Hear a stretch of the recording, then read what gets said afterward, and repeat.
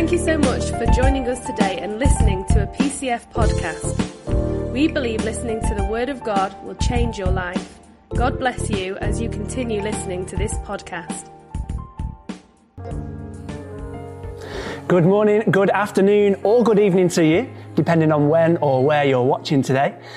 That's the beauty of online church. Whatever day, week, month, or even year you're watching this, I believe that you've arrived here at this exact point in time for a reason, and I believe that God wants to speak into your life today. So Lord, would you give us ears to hear and hearts to receive what you want to say to us today? Would you speak into the lives of every individual listening to this message in a unique and personal way?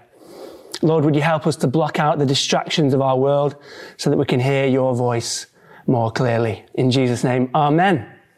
Now, imagine that you have a bank account, and at the beginning of every day, it has £86,400 put into it. But at the end of every day, that money disappears. Every night, the bank deletes whatever amount you failed to use during that day. What would you do? Would you draw out every penny? Would you spend it? Would you give some away? Would you store it up? Would you treasure it? Well, we all have this bank account. It's called time. Every morning we wake up, we're given the gift of 86,400 seconds. And at the end of every day, we lose what we don't use. We can't get back yesterday's and we can't dip into tomorrow's. But each day we begin with a brand new account, a brand new 86,400 seconds. So the question is, how are you going to use yours? Today is Father's Day. Big shout out to all the dads. It's a special day marked to recognise, to celebrate, and to honour our fathers or father figures, and to thank them for the role they play as men in our lives. What a blessing it is to become a father, to create a new life who will carry on your family name and history. But who knows that with great blessing comes great responsibility. The Bible teaches us that when someone has been given much, much will be required in return. And when someone has been entrusted with much, even more will be required. As a new parent, you hold the life of another human being in your hands. You are solely responsible for that tiny human, that tiny person. You have the power to enrich that life or to destroy it. I believe there's no greater responsibility than to be a father. In fact, dads are so important that God gave them his very own title, Father. The word father in Hebrew is Abba, which means source or sustainer. A source is where something comes from or originates from. And to sustain is to uphold or to strengthen, to support or to keep it going. So God is the Father of all creation. Therefore, he's the source of the whole world. Everything we see comes from God, and everything is sustained by him, upheld, strengthened, kept going by him. The world is completely dependent on God for its existence, like a young child depends on their parent. If a father carries God's title, he carries his reputation. And if he reflects his name, he's to reflect his nature. If I work for an organisation, I'm representing that company. I work for PCF Church, so I'm expected to reflect the morals and the values of the church in my actions and my behaviour. There are 7.8 billion people on this planet right now, and God created just one from the earth. If we go back to the creation story in Genesis, God says, "Then the Lord formed a man from the dust of the ground and breathed into his nostrils the breath of life, and the man became a living being." So then how did God create woman? Well, if we read on a little bit, it says, "So the Lord God caused the man to fall into a deep sleep. And while he was sleeping, he took one of the man's ribs," or he took a part of the man's side. "Then God made a woman from the part he'd taken from the man, and he brought her to the man." God created woman from a part of the man. He could have created Eve from the dust of the ground like he did with Adam, but he didn't. So Adam says, "At last, this one is bone from my bone and flesh from my flesh." So she will be called woman, because she was taken from man. You see, we're all made of the same flesh and bone. God formed Adam from the dust of the ground, but he never went back, which means we're all a part of each other. We're all connected to each other, and we have been since the beginning of time.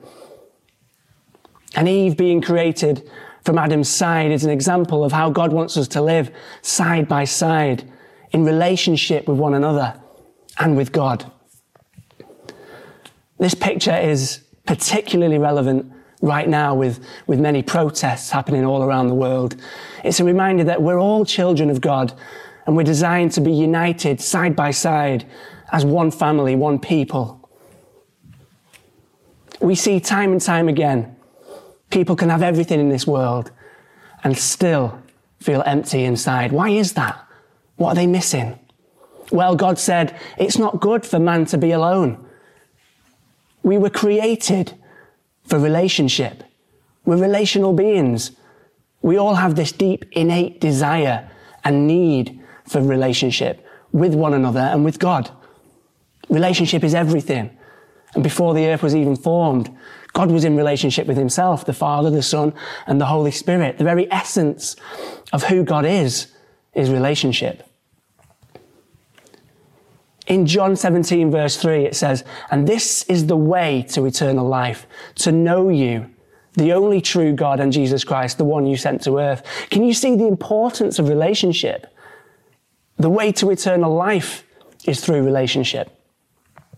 In the very last book of the Old Testament, in Malachi, God says, before the day of the Lord comes, the hearts of the parents will be turned to their children, and the hearts of the children turned to their parents, or else I will come and strike the land with total destruction. God is showing us here, with his very last words, the very last thing he says in the Old Testament, the importance of a close relationship between parents and children. He says if they don't turn back to one another, he's going to destroy the land. God hates disunity in the family. And so if we have poor relationships with our Father on earth, how are we going to see God as our Father in heaven? Statistics show that 3.8 million children are fatherless in the UK.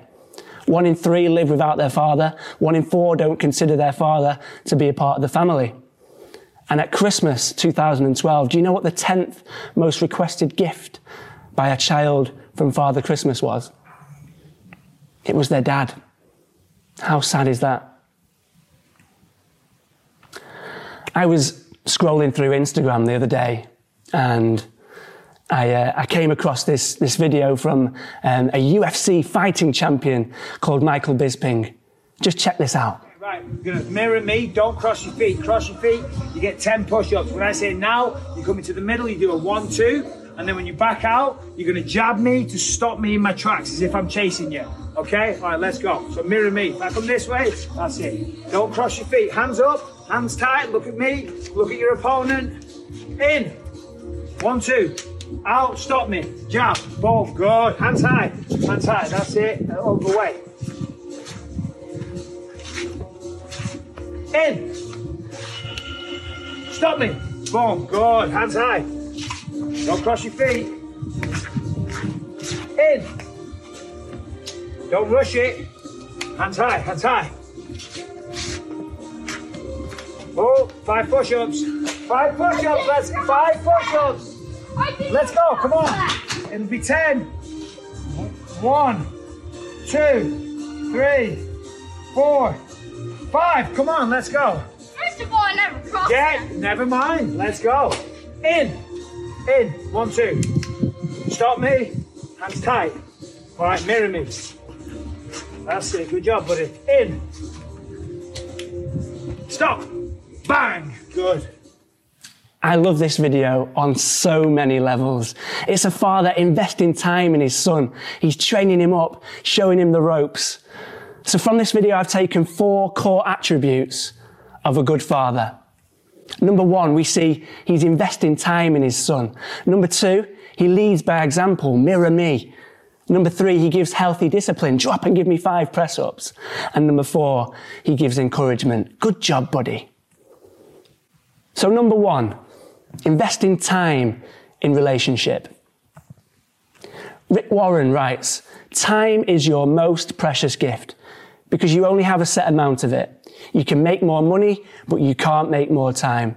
When you give someone your time, you are investing. You are giving them a portion of your life that you'll never get back. Your time is your life. And that is why the greatest gift that you can give to someone is your time. It's not enough to just say relationships are important. We must prove it by investing time in them. Words alone are worthless. In 1 John chapter 3, verse 18, it says, "My children, our love should not be just words and talk. It must be true love, which shows itself in action." Relationships take time and effort. And the best way to spell love is T-I-M-E. If there's one thing this global pandemic has given us, it's time. Time to slow down, time to think, time to breathe, time to recalibrate, to reassess, to reset. Families have been forced to spend time together. So when lockdown ends, are we going to just go back to our busy schedules and frantic lifestyles? Or are we going to prioritize our time? Are we going to invest our time in relationships with one another and with our families, our sons, our daughters, our mums and dads? In some cases, lockdown has put a magnifying glass on certain areas of our lives and our relationships. Maybe it's shown you an area where you need to improve your relationship with someone in your family. Maybe that's better communication or more kindness or more patience, more understanding. You know, it's so important to invest time in our family relationships. Parents, it's so important for you to invest time in your children. You've only got a small window before they grow up and flee the nest and leave home. In fact, we've all only got a small window of time here on earth. Let's make it count. Don't be like Martha in the Bible, who, when Jesus visited her at home, was distracted with much serving. Don't be so distracted with the busyness and the hurriedness of life and of this world that you neglect what's really important. Be like her sister Mary, who invested quality time in relationship with Jesus and with your family. Let's not waste this gift of time that we've been given. Let's use it for what's most important. Time in relationship. Number 2, lead by example. The second thing we see in the video is the father shows his son the example. The first thing he says is, mirror me. In other words, imitate me. Watch how I do it. We're constantly being influenced in this world. Sometimes we don't even know it, for good or for bad. We can be influenced by what we see on TV, the music we listen to, the people we surround ourselves with. It's important that we're aware of what or who we're being influenced by. What accounts are you following on social media? What people are around you? You know, it's so true that the more time you spend with someone, the more you become like them. In Ephesians 5, the Apostle Paul writes, imitate God, therefore, in everything you do, because you are his dear children. Live a life filled with love, following the example of Christ. And again in 1 Corinthians 11, verse 1, Paul writes again, and you should imitate me as I imitate Christ. In Matthew 11, verse 29, the Message, Jesus says, walk with me and work with me. Watch how I do it. And Jesus was the perfect role model. He was spotless. We know he was without fault and without sin. How? By mirroring, by imitating his Father in heaven. In John 5:19, Jesus says, I tell you the truth. The Son can do nothing by himself. He does only what he sees the Father doing. Whatever the Father does, the Son does also. It's this idea of mirroring, imitating, seeing and doing, watching and doing, following the example, modeling yourself on someone. And we all need a role model. Growing up, I never had a real male role model in my life. I saw my dad about once a week, and I don't really have any memories of doing father-son stuff together, like teaching me DIY or how to shave. I didn't have a permanent male figure to look up to give me fatherly advice or show me how to mature and become a real man. This is not what God intends for families. We learned earlier that father means sustainer, to uphold, to strengthen, to support, or to keep it going. Dads are meant to sustain their children. They're meant to be present, to be available, to be visible. So if children or young people were to mirror you, what might that look like? What example are you setting? Would you consider yourself a role model? You know, there's a saying, more is caught than taught, which basically means your actions speak louder than your words. Are you leading by example? Number 3, healthy discipline. The third thing we see in the video is healthy discipline. He says, don't cross your feet. The father wants to teach his son and correct his mistakes. If he crosses his feet, he does 5 push-ups. It's a lesson.